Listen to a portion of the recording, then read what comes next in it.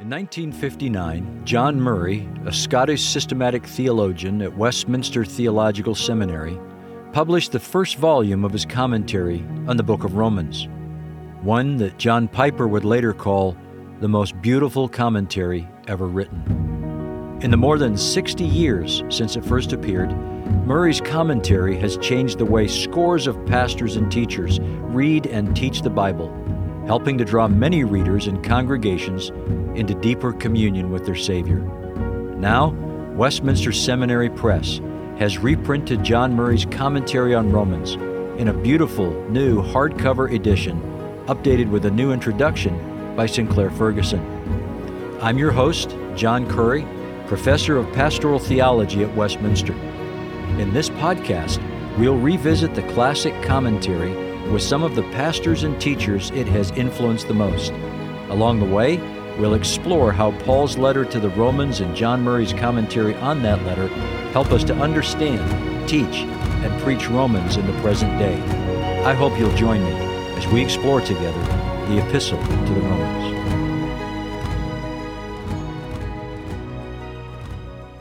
Let me try to move us in the few minutes we have left to talk about the portion of Romans that I think perhaps can be neglected, not just in commentaries, but in preaching Romans, because there's so much to get through to get to Romans chapter 12. And then after Romans chapter 12, we get the implications of life in Christ from all that we've got previously.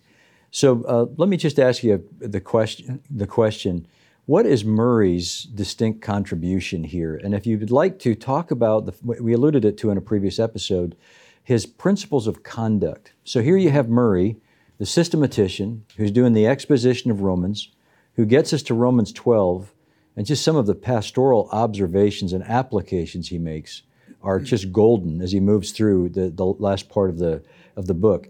What's the significance of the fact that here you have the systematician, the exegete, who is doing such work on the ethics of the Christian life, even to the point where he produces a book called Principles of Conduct. Talk to us about Murray's application. Can I say just a word? Yeah.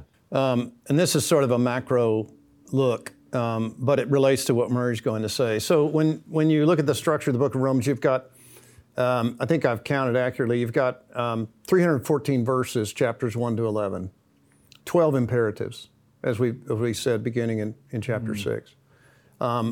In chapter 12 alone, you have more than 12 imperatives. So that's a structural thing we need to recognize, that what's happening there is the Spirit of God inspiring the Apostle Paul. You need to understand what union with Christ is, what Christianity is, and then, therefore, by the mercies of God.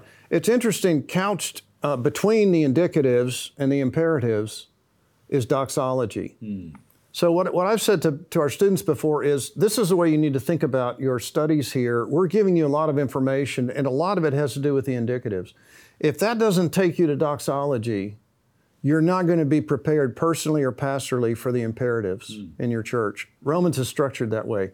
Get the gospel right. Yeah. That better leads you to, the depth of the riches of the wisdom and knowledge of God, where Paul goes from him, through him, to all glory to God and God alone. Therefore, that's just such a poignant therefore. After all of this, and Murray says that, it could be referring to the previous, but he's referring to the whole thing. Yeah. Therefore, by the mercies of God, present your what? Your bodies. Yeah. Those bodies united to Christ. And now he gets into the ethics. Here's what he says, Romans 12. Sanctification is a process of revolutionary change in that which is the center of consciousness. This sounds a fundamental note in the biblical ethic. It is the thought of progression and strikes at the stagnation, complacency, pride of achievement so often characterizing Christians. That's a pretty bold statement, but I think he's right on the mark there. That's how he begins to help us think about Romans 12, the biblical ethic. Yeah, that's great. Being made new men and women in Christ Jesus. We are the children of God. And what do children of God want to do but to please their Father? Yeah. That's part of what the heart of the gospel is it not? That we have a heart change. And so as we were talking earlier about Romans 6 and the decisive breach with the power of sin, much like Scott has just put it in terms of that indicative and doxology to imperative, it seems to me that Romans 12 forward is an incredible gift. Right? It's a gift to the church to say, you are no longer under the power of sin, but you are now under the power of the Spirit. Right. You belong to Christ. And so because you do, let me show you how you live, how you walk, and how you think. And the way Murray unpacks this is reminiscent for me of the first time that I read the larger catechism, because I was stunned by the depth of analysis and reflection on what the law of God has for the Christian. And Murray's commentary in this section of his work is just extraordinary, and it is a reflection of the overflow of Murray's devotion, I think, in terms of calling himself and the rest of us to a life that is commensurate with the very thing that we have been given, Christ himself. Yeah, that's really well put. Mm-hmm. And the way that Romans 12 through 16 can itself be kind of set out and set off from the rest of the epistle as the final movement of the epistle as a whole, it's really fascinating how that's framed. The opening words of chapter 12, present now your bodies as living sacrifices. This is a reminder to Christians that the world of the cultists is not irrelevant to Christian faith and life. This is the language, the imagery, the very reality of the cultists, of the sacrificial system. What does the gospel do? It reaches to the very depths of the why behind all of the what of the Old Covenant cultist order. It's helpful for us to remember that whereas we think of the sacrificial order as a bloody one, and in so many respects it was, there's a reality deeper than the bloody reality, and that is all creation is called by virtue of creation to swell up, to rise up in glory of its creator. The notion of offering is fundamentally the liturgical response to our Maker, the Amen of all things. It became bloody because of the reality of sin, the cleansing that is necessary, and the life that exhibits. What do we have in Jesus Christ?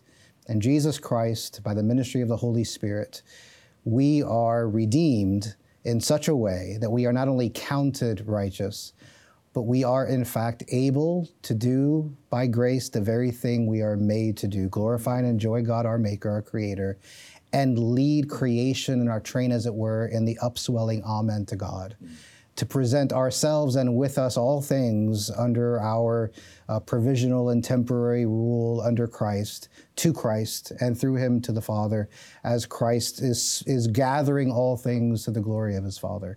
That's how chapter 12 starts, and what a vision it is for the Christian life and the faith and work of the church. And then the epistle closes with something that I think is beautiful in its own way.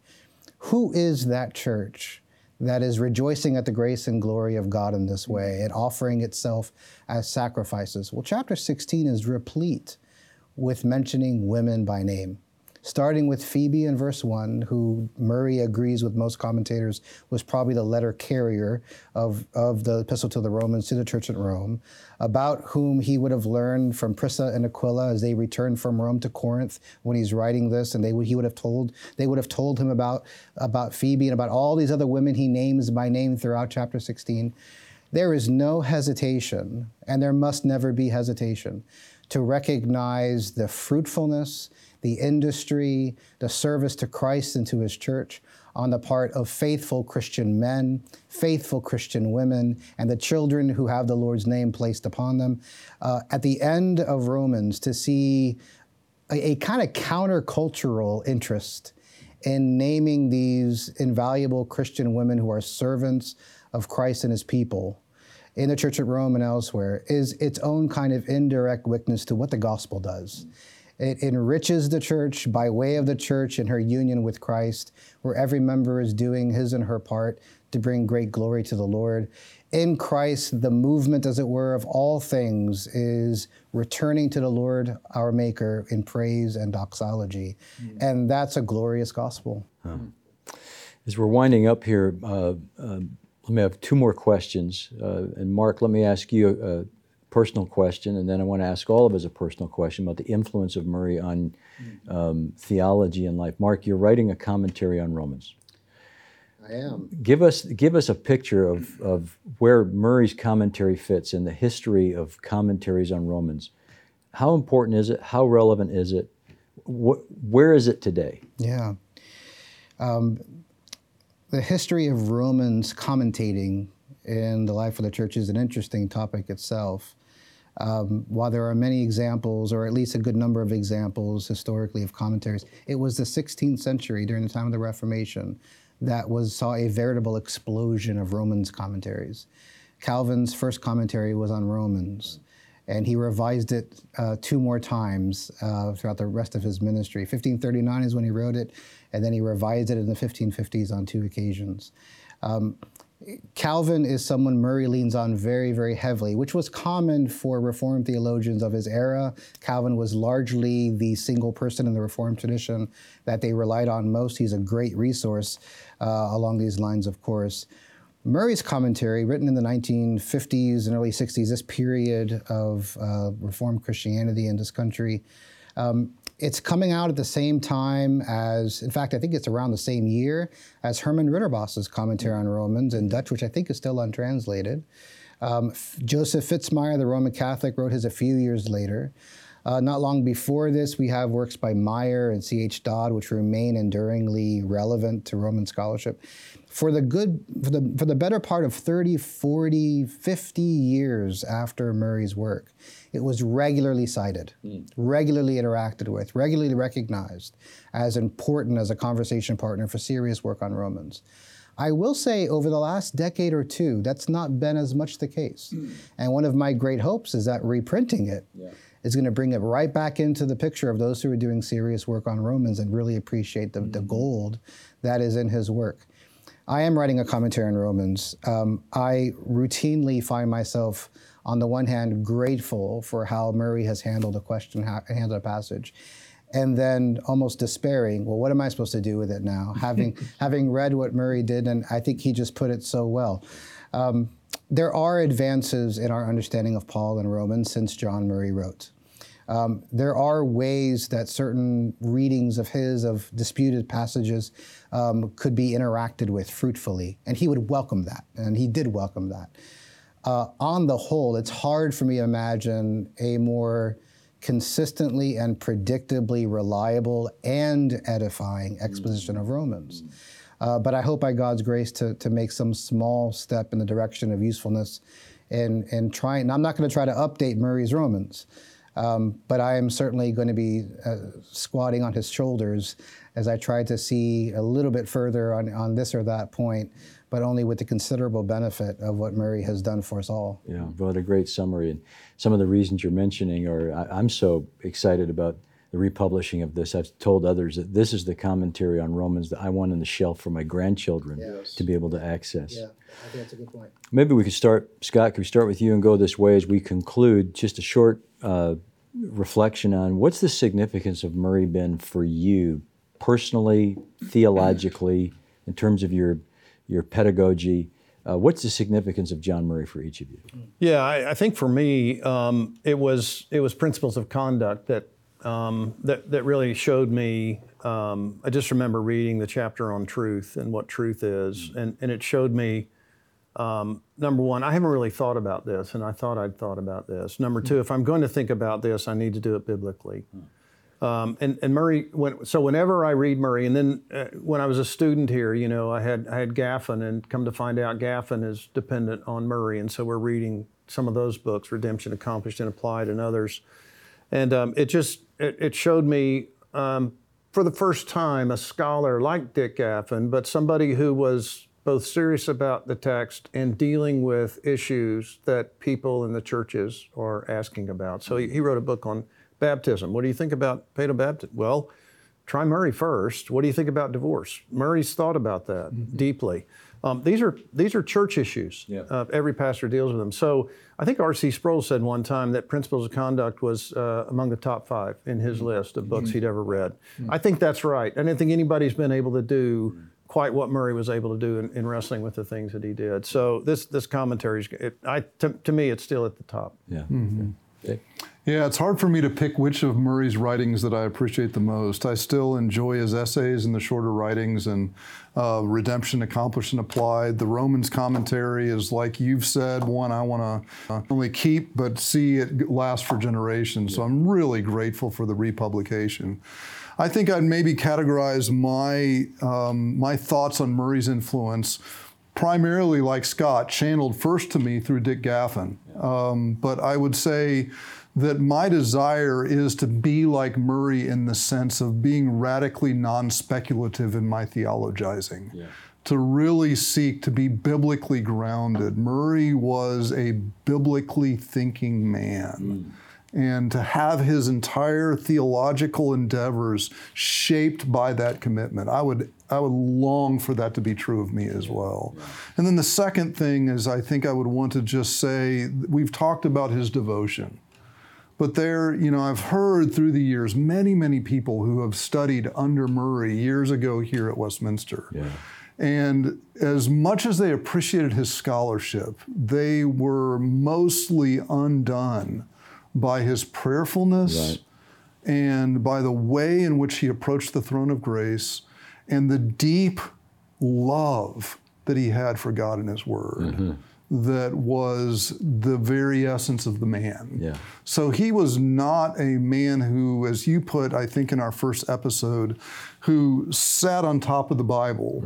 He actually clearly sat himself under it, but again, not just as an academic, but one who had been powerfully transformed by union with Christ.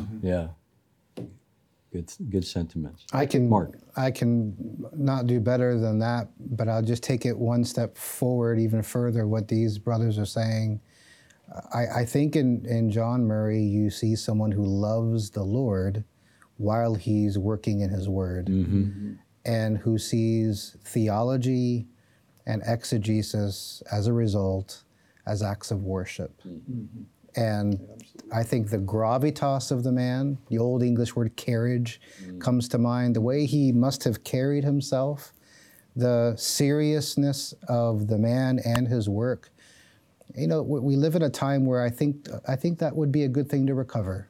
I think we sometimes struggle in our day with a little too much of an airiness and a lightness among ministers and scholars of God's word who teach where we don't really exude any real sense of the weightiness of the subject matter and of the God we are speaking of.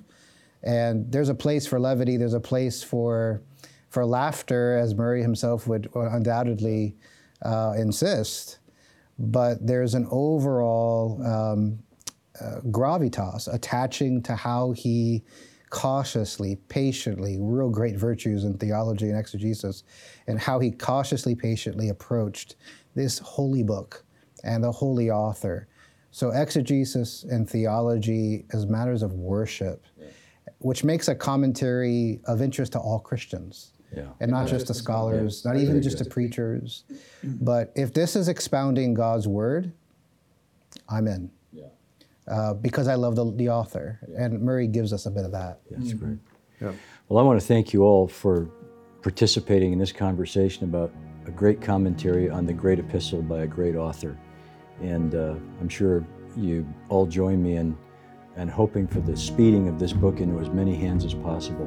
And as we said, particularly to preserve it for the next generation. Indeed. Thank you. Thank you. Thank you. Thank you.